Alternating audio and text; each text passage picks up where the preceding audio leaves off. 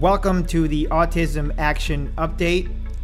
I'm Assemblyman Angelo Santa Barbara, your host, chair of the New York State Assembly's Subcommittee on Autism and Spectrum Disorders. We've got a great show lined up for you today, and this is actually it's a double header. This is the second show I'm recording this week because we have two special guests that have come in out of town, and you're going to hear from both of them in just a little while coming up on the show. Stay with us. So today on the show, we're going to be talking. We're going to be talking to. I always say special guests, but we're going to be talking to two guests that visited the state capitol, and they are special guests because they are. I guess I'm not sure what to call them besides robots. They are robots that are here from an organization called Robot Kind, and during my Autism Action Day at the state capitol. One of the two robots, actually I think they were both up there. Milo was the name of one of the humanoid robots that was a guest speaker for my Autism Action Day at the state capitol. And Autism Action Day was just a wonderful event this year, a great turnout, and I was so happy to have the organization Robot Kind represented up there because the work they're doing, one of the things we talk about when we talk about autism, we talk about direct care, we talk about sensory issues, we talk about workforce development. But one of the things that I think gets overlooked is the use of technology and how technology is helping kids with autism, adults with autism. And technology is changing so fast in our world. There are so many different things. And I just think of my son, Michael, and the way he learns from the use of a pad, an iPad or whatever you want to call it, how he's able to communicate with that technology. He's able to take lessons. He's able to explore. He's able to find music and do things. And I just think to myself sometimes, what if, it was 20 years ago and even something as simple as an iPad didn't exist? I think it'd be much more difficult for a kid like my son and kids with autism and other related conditions to be able to do things that I just described. I think it would be definitely be much more difficult. This is a conclusion I've come to. So the point is the use of technology shouldn't be overlooked. And earlier this year, during the session, I came across Robot Kind and the work that they're doing with these humanoid robots. They walk, they talk, they communicate, they interact with children in an educational setting. And as you're going to hear, they can do it for some lessons. They can do it better than an actual person can do it because of the way they present the information, the consistency, and a number of other things that we're going to talk about. So great to have them here today. My guest is Dr. Gregory Finn, who's here. Thank you for being on the show. He came up to the state capitol. Actually, I pronounced it Fern. With a last name that starts with Fern. F and then four letters, I get called a lot of things. Dr. Gregory Fern. So you came up to the state capitol. I did. And you're here today to sort of follow. We'll call this a follow-up to Autism Action Day. Right. Your partner, Kevin Askew, is just off the screen here. He's going to be helping out with some of the language and some of the features that the robots can do. So I guess just to start off with, the work that you're doing, I have to say is just absolutely amazing. And I think that Robin, is it Robin? Yes, Robin is the sister of Milo.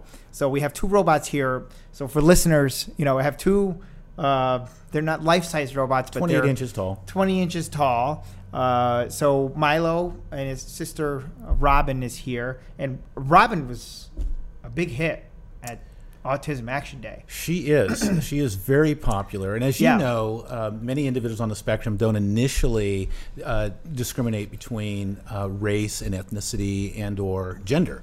But their learner guardians and their parents do. So it's very important for us as a company to have not only a light skin, which we have Milo here, but we also have a dark skin robot, and then we have the sister. So we have the full family. And the features are very similar, but they speak a little differently, and they're very, very engaging. And that was really the whole premise. The premise was to use technology. I mean, technology is not new to working with children on the spectrum or even adults. What is different is using a facially expressive robot that has two other really important features. We know that auditory processing is a huge challenge with a number of individuals on the spectrum. So Milo and his sister, they speak 20% slower. We actually display icons on their chest that help support that auditory processing. And then we use video modeling. And I think that that becomes really part of the secret sauce, is explaining a targeted behavior, modeling that behavior, and then actually generalizing to human interaction. So as you said earlier, I'm not sure Milo does it better, but what Milo can do is, and his sister, they never get tired. They never get frustrated. They're very consistent. They're very safe because they make no judgments in terms of even our best efforts of not having a frustrated face or something to that effect. Milo never does that unless it's intentional. And we wanted to remove those obstacles and barriers that often get in the way of really taking therapy to a deeper level. And so that's why he was created. He was created specifically to be used in the world of autism, even though we know that he and she work very effectively with other disabilities. But our research is really in the area of autism, and we're very proud, but we're also very humbled. I am absolutely amazed. Every week I will hear stories from parents, I hear stories from educators, and in some cases I get to hear from individuals with autism themselves that will talk about their experience. And we see life-changing experiences happening every day. The biggest breakthrough generally happens in self-regulation and behavior. And then we move into social and emotional understanding and in communication dynamics. And I love this part of it for your listeners is understanding that neurotypical, we will tend to look at the entire face. So we look at that, we take all that information in to get our social cueing. And that's not always the case with many individuals on the spectrum in terms of not only eye gaze, but just eye contact. So Milo makes it very safe to look at his face and walks through that parts of the face. And we systematize to the strength of autistics. So we'll say, look at my mouth, look at my eyes, look at my eyebrows. And so we'll go through the emotions and teaching that first, what is the emotion, and then understanding, well, what do I do in response to that? So it's one thing to be happy, and most people, when they're happy, they smile. The sides of my face go up when I smile. When most people are sad, when they're sad, sometimes their mouth drops down, they frown. And so we walk through that, again, in a very safe way, and then we move from very simple to very complex. So I was very pleased to hear your earlier podcast in talking about how neurotypicals will misunderstand often a facial expression. And we can communicate something that we don't mean. Right. We're not frustrated, but we look frustrated. And I was with some individuals in New Jersey recently, adults, and they were telling me about different individuals in the room and said, that person's mad. And that person said, I'm not mad. Well, you look mad to me, and I want to know, what did I do to make you mad? And so, the robots themselves are an engagement factor. They help break barriers, bridge, if you will, gaps that exist. But they're only that small part. It's really the work that we do right here, going face to face. That's what we want. And it seems, for me, I mean, from what I've learned since we met up at the Capitol earlier this year, this is sort of I see it as a partnership. So you got a classroom setting, you have a teacher, you have an education tool that assists in delivering whatever the instruction is, and doing it in a way, as you said, that's delivered consistently, so almost tailored to the individual. So the interactions, the facial expressions are things that we normally don't see with things like an iPad or other educational tools. But I know the listeners can't see this, but maybe if they go on your website or something, there's a demonstration on there they can look at. But to see the facial expressions go along with what the information that's being delivered is truly something special. I think it's embracing the technology in a new way. And from what I saw on our Autism Action Day, kids that were up there, the way they were just flocking to both of these robots, Robin and Milo, they wanted to engage. They wanted to have some communication. It was encouraging it. So it was truly something special to see, and as I said, that these two stole the show, stole the show on Autism Action Day. But we made our point. We made our point that exactly. Technology is out there We just need to embrace that. And like you said, this is not something that's new. It's just we're packaging it in a way that it can be used and embraced in these type of lessons. Yeah, we are absolutely understanding how we can now leverage technology. So funny. On that day, I recall vividly a young man, and I watched the mother, and she was like really challenged because her son was very active. I mean, he was distracted and he was running all over the place. I said, well, would he like to do a lesson with Milo? And so he actually came over and we did a lesson with Milo, a very simple lesson, but we did a lesson with Milo. And the mother commented afterwards, she goes, that's the longest time my son has sat still. And I can remember. That's exactly the point, we were trying to make with, and I know, I think that, people generally just like to see new things, but this is also, we have to keep in mind, it's great. It's something that we haven't seen before, but there's a purpose behind it. There's the educational piece. I think we're going to have, before we go any further, just for the listeners, since they can't see the robots, let's just hear from Robin. We'll hear from Robin first. Robin's going to make her debut here on the Autism Action Update podcast. So Robin, a moment. I'm going to ask Robin. Thank you for being on the show here today. I really appreciate you joining me on the podcast. Thank you, Assemblyman Sandra Barbara, for having me on your Autism Action Update. It's great to be back in New York State with you. Well, it's great to have you back, and it's great to have you back here in the city of Schenectady. I hope you had a chance to tour a little bit and check out our beautiful downtown. We love New York. Oh, great! I love New York too. Wonderful. So, Robin, why don't you introduce your brother, and then we'll introduce your brother that's not here. My name is Robin. I have two brothers. One is Milo, and the other is Jen. This is my brother Milo. Great. And so how did you feel about riding on the airplane today or yesterday? Wow. It was a pretty fun experience, wasn't it? She's thinking. I may not have asked the question. Can you repeat that, please? How did you feel about flying on the airplane?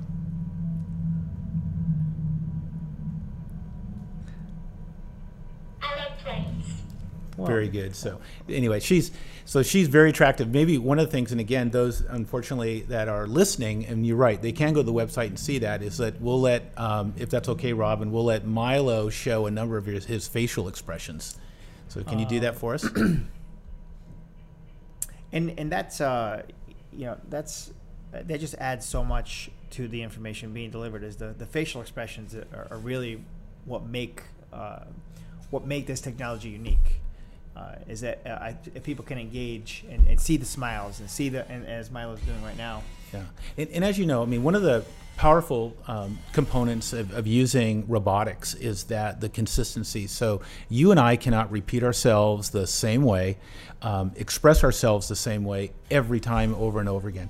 So if I'm a therapist or a specialist or an educator and I'm trying to deliver therapy, and doing that with repetition is very, very challenging. Well, Milo and Robin can repeat themselves perfectly every time. They're very consistent and very reliable and very dependable, and that's what makes them safe. Now, the sad face that he just made is just so. You feel like I looked over and I wanted to say what's wrong. You know, it's like it looks like a sad face. It's truly the visual is truly something that. People should take the time to see that if they can go on the website. I was just looking through some of the development of these. Let's just talk a little bit about development. Obviously, these are the latest generation, but what went into let's talk about what went into figuring out what facial expressions we need and how we're going to deliver this information and how do we assemble it all into the and it looks like the face of Milo's face is, looks like skin. It moves. You can touch it. Yeah, and it's very, very malleable. And so research obviously has to go into this. Is that okay? We need to develop a sad face, a happy face, whatever. There's a number of different expressions that they both can do. Now there's data that backs this up. Pretty extensive research. I think we should touch on that. That it's not just, hey, we want to include these facial expressions. there's meaning behind why they're included. Exactly. So Richard Margolin, who is the son of Fred Margolin, who basically self-funded and created this company. Richard was an engineer and probably is one of the world's leading facial expressive roboticists. So Richard was making life-size robots with facial expressions. And Dr. Rollins at the University of Texas, Dallas saw that and posited that if you could create specifically a facially expressive robot to work with children or individuals with autism, we believe that we can increase the engagement, we can increase and accelerate, if you will, therapy and breakthroughs. And so Richard said, game on, let me create this. So through several iterations, like 3 to 4 years of development, clinical trials, trying to get those expressions just right. So some of them are over-exaggerated because the difference between worried and scared, those are really difficult emotions to not only show and demonstrate, but to create. And so Richard and his team spent 3 to 4 years working with the university, testing and testing and testing to make sure that we had it just right. So every part of their existence, from the number of digits they have in their hands to the height, to those facial expressions, the hair in terms of tactile experience, all of those were clinically tested before they came out. But Richard had authored several research papers already on robotics and why they were good. But it was really the curriculum that brought the robot to life. So this curriculum that was very intentional in terms of using a developmental approach, using structured activities and naturalistic practice is what brought it all together. So the robot, cool, engaging, individuals are curious about him, but it's really the curriculum that really brings it all together, and which is why the impact that's been created across North America, across every English-speaking country, and even some countries that English is a second language, we've seen that impact and that effect. So we know it works, and it works well, and that's our story, and we're sticking to it. Now, we talked about educational settings, classrooms, but that's not really the limit. That doesn't limit what you can use. How you can participate and use these robots. It can be in a number of settings, not just educational settings. We're not just talking about schools here. Right. So we actually, in Ohio, as one example, Milo is used in hospitals. He's almost a greeter. He's used in kind of children's areas of that hospital, but Milo helps greet. Milo helps reduce some of the anxiety because, again, he's engaging and he's very safe. He's worked in private clinics, private therapy providers, public therapy providers. We're working now with adult group homes. We are working with companies that want to use Milo as part of their pre-employment experience to help articulate and explain about the world of work that they're in. So he has, and she has, unlimited possibilities. I laugh. We have this one little program. We actually work with onset dementia patients. And I laugh because Milo laughs when he talks about this because he thinks it's really kind of fun that he can work with almost any individual because we can program him to do multiple things. But it's really, as I said earlier, autism is where we've done our research. Autism is what we were designed to do. But you're absolutely right. He has unlimited. Is only limited by our imagination, and how we can use him. Now, your company nationwide, we're seeing this technology in use pretty much across the entire nation. So 35 states, 4 provinces in Canada, and in fact, we're expanding in both places. As some of your listeners may know, Canadian statistics are very similar to what we have in the U.S., which are very similar to around the world. Now, as I'm looking through the literature here, so the emotions are part of it. The expressions are the other piece of it, but it also teaches social situations. It teaches people how to respond. As you said, if you it is something that you should, people are happy about, or people are sad about, or something that's what the appropriate response is. So it goes back and forth with those type of lessons as well. Exactly. So for an example, I'll give you 2 very, very specific examples. And I'm going to apologize in advance because this is met with no offense. But generally when you ask a parent of an autistic child how many birthday parties they've attended, the response usually is 1 or none for many. And so one of the situational modules that we use is birthday parties. We actually teach all the components of what we would consider to be a traditional birthday party. So we try to prepare that student to what to expect. I mean, it's difficult for neurotypical children to go to the store to buy a present. And all of a sudden we're going to buy a present. Wait a minute, I bought something that I liked and now I'm going to give it away? That can be very traumatic. So we walk through all of that and build this tremendous capacity for birthday parties. The second is play dates. Another situational module that we use is how to have a play date, have to have somebody over to your house to play, and also to go to another friend's house to play. So we found those are two examples of situational modules, but all of our social emotional modules and lessons are built around a social context or a social narrative.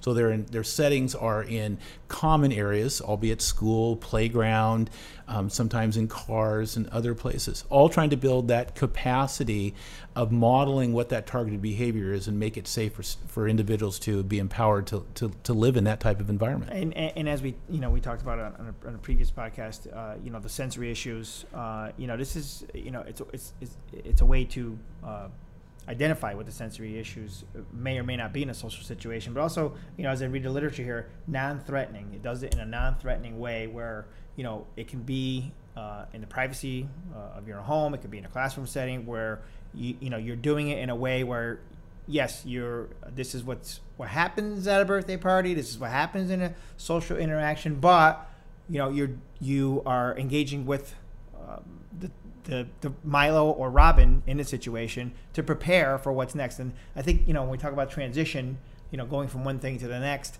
That's something that's very helpful to be able to prepare and experience or know what to expect next. Exactly, and being able to practice that practice it in a non-judgmental way is really critical. When there's a response that's incorrect by an individual, Milo does not judge that. Milo doesn't make any type of expression like you're wrong.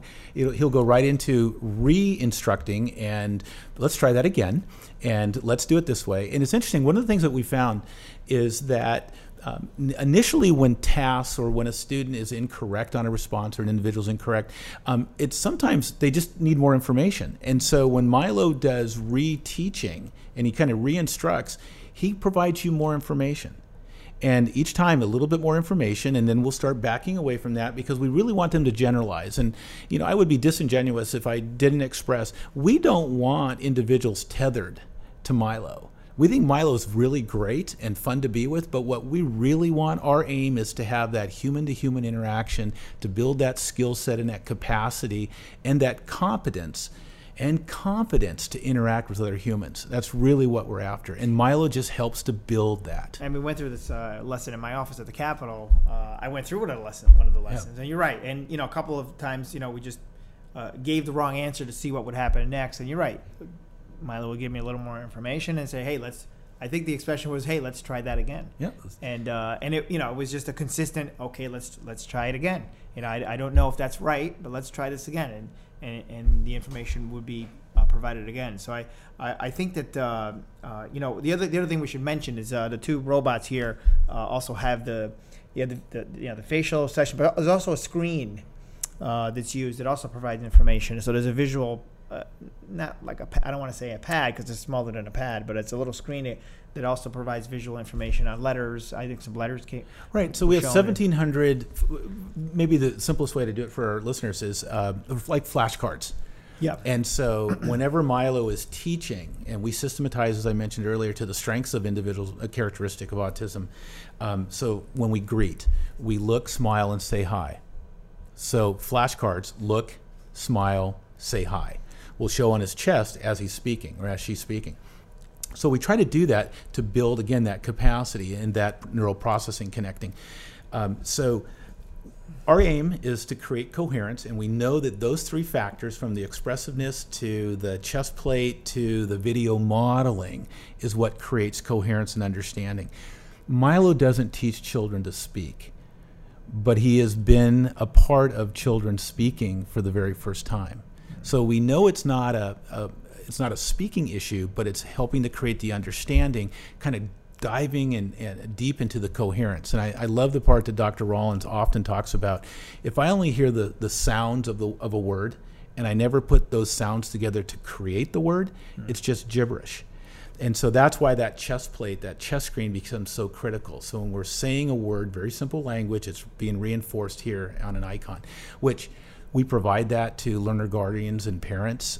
So irrespective of who's facilitating Milo with an individual on the spectrum, all that information is provided. We really have done, and to Dr. Rollins, Dr. McFarland, and Dr. Garver, who are our writers, they've done an outstanding job of providing everything that someone would need to know to work with an individual with autism. Now with this, with Robin's presentation here on the show, we just went through a little interaction.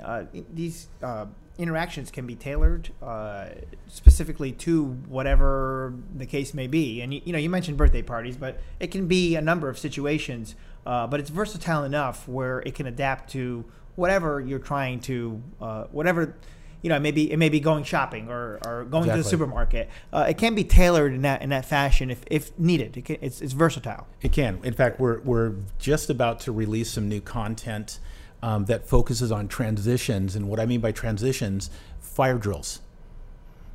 What happens when you have a fire drill? And I mean, it neurotypical are disturbed, and rightfully so, because it's an alert. It's saying that there's a problem. That can be very, very troubling for an individual on the spectrum, as well as other disabilities. So what happens when I come and I have a different teacher today?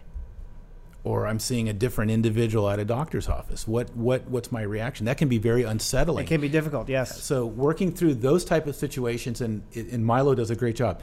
It's okay. I'm going to play this, or you're going to hear a sound. It's okay. And so he'll walk through that to make it very calming and to build, again, that capacity, confidence, and competence that's critical for an individual to live as best as we can independently and as normally as they're going to be in terms of what normal is defined as. That's our goal. Our aim is really to create that. No, there's really no age, limits to who can really engage with Milo or Robin. There's no nobody too young or too correct. Old, adults or children. They can all engage in the same way and still be a part of use it for number of purposes. So they work. The youngest, both chronologically and developmentally, is about 4. So younger than 4. We haven't had a lot of success with 3.5-year-olds. They're very young, but certainly at 4, all the way into, we work with individuals in their 50s. Yeah. And soon those individuals will be in their 60s, and they'll still be working with Milo. Well, I think, and with my son, language, he struggles with language. It's making the sounds is what he has a problem with. And, trying to get, trying to get the right sound, as you said, connected with the right sounds together to make the word. He does have difficulty with that. So I think a big part. A lot of kids with autism struggle with that language piece of things, and to see that there's some technology out there being advanced that can help with that is certainly something I'm pleased to see. And I know what do you see in the future? You see these robots becoming more advanced and taking on more lessons, or what do you see down the road with this technology? Is it getting, I assume it's getting better year after year, and perhaps earlier models didn't do everything we just talked about here.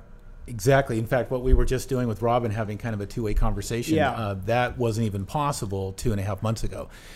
So you said it was like an AI function that we didn't use, right? That we did use here a little bit. Yeah, I think to be fair and put pressure on Richard, which I hope he's listening, is that we're only using about 15 to 17% of the capability of the technology. So when we talk about voice recognition, sight recognition, all of those pieces, it has all those capabilities. But on the immediate horizon is expanding and really developing or using this platform is using developed curriculum that has been very effective with economic development in terms of workforce, pre-employment, life skills, living independently. Because we know, especially from the research that has been done at Johns Hopkins using Milo, is that the instructional methodology is extremely solid and effective. So this idea of facial expressiveness, reinforcement with the chest, with the flashcards, and the video modeling drives generalizing. And so we're working to develop new content, some of which will be released in October, that is really focused on that transition age of 18 to 21 and then 21 and older, working with young adults and or adults, and have to be young because, as you mentioned earlier, we're across the age band. I mean, we can work with anybody. But we really see the need, especially many states, New York not excluded from this, are really struggling with how do we meet the needs of our adults. Yeah. The K-12 or the P-12 umbrella is very powerful, but we know that many states are taxed with what do we do? Because as we've talked about earlier, is the prevalence rate is not going away. These individuals are going to continue, unfortunately, in many respects, to exit from the P-12 with not the supports necessary for them to be successful and to have a quality of life that we as Americans want all of our citizens to have. So we're working on that. There'll be some new iterations that are coming. We're making some minor modifications, but we're delighted. Our engineers, I think I shared with you, some of our engineers are on the spectrum. So we have coders and programmers, which really helps us as a company. It certainly changed my life in working with neurodiverse individuals the way that I do. But we really see this expanding. We want to assist in however we can. I mean, I'm excited to see the future of this technology and where it goes. I think it's very helpful. What are you hearing? What are you hearing from school? These are in some schools, not in all schools, but there are some have adapted the use of this technology. What are you hearing? What are the teachers saying, or what are students saying? What are you hearing back? So first and foremost, what we'll hear from educators is that anywhere between 89 to 95% of their students in the first 1 to 4 months will have a life-changing experience. And I see that in some of your literature. So that was one of the goals, change lives. Change lives, to equip, if you will, with those skill sets. And generally, in the first 1 to 4 months, we'll see overall 50% will begin to self-regulate. The third thing that we see in terms of statistics is in the low 90s of IEP goal completion. So every lesson that we have within the program comes with sample IEP goals. So we really are trying to help educators in the P-12 world understand how to use this. What we hear from parents once we move through the tiers, because I have this one beautiful story of a parent in South Carolina. She goes, I'm just now getting to know my son because her son is self-regulating. It's just a precious little clip. You can see it on our website, robokind.com, where this parent, the son initiates embracement with his mother. I mean, it's very tearful. So we hear that. We hear educators that talk about their world has changed because those disruptions that come often from behaviors and meltdowns and so forth are affecting not only that individual but also the classroom. They start to see them being able to not only self-regulate, but they're able to get to deeper therapy and academics, which is the one I'm most excited about. Is we are now starting to get the reports that not only IEP goal attainment but academics. We're seeing students that are moving away from self-contained classrooms, moving back into the mainstream, being with their non-disabled peers in, if you will, a normalized educational setting that are partaking in educational classes, not just their special needs classes. So it's heartwarming, and the students themselves, it's fun. They know if Milo has to go in to see the doctor because he might have a minor repair, and we have a substitute Milo, those students know that's not our Milo. Where did our Milo go? We want our Milo back. So the students they're surprised and delighted, and I will tell you, this is my last thing, because you've seen the dance party. I think we might have done the dance party in your office. So we had a student. We did, yes. We had a student who the educators described for us as a student was a very difficult student to manage, had a full-time custodial paraprofessional with that student all the time. So he's doing a dance-off with Milo. And so it's interesting because he looks at the robot and he does his dancing and he says, can you do that? Top that. And so Milo will go into his little dancing mode. So it was a very cute moment. But what the educator said afterwards, that moment was the hook. And that student then actually engaged and started to self-regulate. And that student now is one of the most popular students in their class, because that student, they invite him to all their parties and all their social events. So, that's, for us, that just warms our heart and motivates us to just, how can we do better? I still have that dance-off clip on my Twitter somewhere. So that was fun. Yes, I I enjoyed seeing that. He's very proud of himself. Yes, he can dance pretty well. I could tell. Well, look, it's been great to have you on the podcast. It was certainly great to have you at the Capitol, and we'll be looking forward to seeing this in more of our educational facilities in schools. And I know you have visited New York quite a bit this year, and hopefully we'll see more of Milo and Robin being used to help kids with autism. We certainly, the numbers, as you said, are very real. 1 in 59 now is what they're what the reports are showing. I don't know if we have a closing. Do we have a closing remark from Robin or Milo? Anybody want to say anything before we close the show here? Anybody ready to say anything? That's the question I should ask. I think Robin wants to thank you. Robin, you want to say goodbye to our listeners? Is he going to be shy? Yeah. Well. No. Okay. Thank you so much for having Milo and I. We appreciate all you do. Thank you for having us. Well, have a great night. I almost cut Robin off a few times there, but Robin, it's been great to have you on the podcast here. You are the first robot to be on my podcast. I will say that. And Milo's been kind of quiet, but I know he's semi-smiling. I think Milo's happy to be here as well. Very consistent with what we know about autism, that our females tend to be a little bit more verbal than our males, but Robin she's the older. She wanted to make sure that Milo was. Well, I thank them both for being here, for sharing their greetings on my podcast. Your website again. Robokind.com. And Robots for Autism is a different website, right? So it's actually, you can get to Robots for Autism at the Robokind.com. It's just a little bit easier for folks to get to. It's great to have you on the podcast. I would encourage for listeners that want to actually see the facial expressions or see some of the routines or some of the lessons to visit the website, and it's worth looking into. Look, if it's something that you think may be helpful. Maybe people could reach out and just learn more about what Milo and Robin can do and some of the lessons they can deliver. Certainly, I think it's great technology. I'll be keeping an eye on it. My Autism Action Plan includes a number of things, and technology is one of those pieces that we cannot forget. And like you said, sometimes the technology's there, we just haven't embraced it yet. And that's what we're seeing here, I think, with Milo and Robin.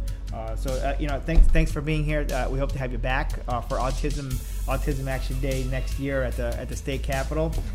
In the meantime, Robin and Milo, have a safe trip back. Enjoy your flight back.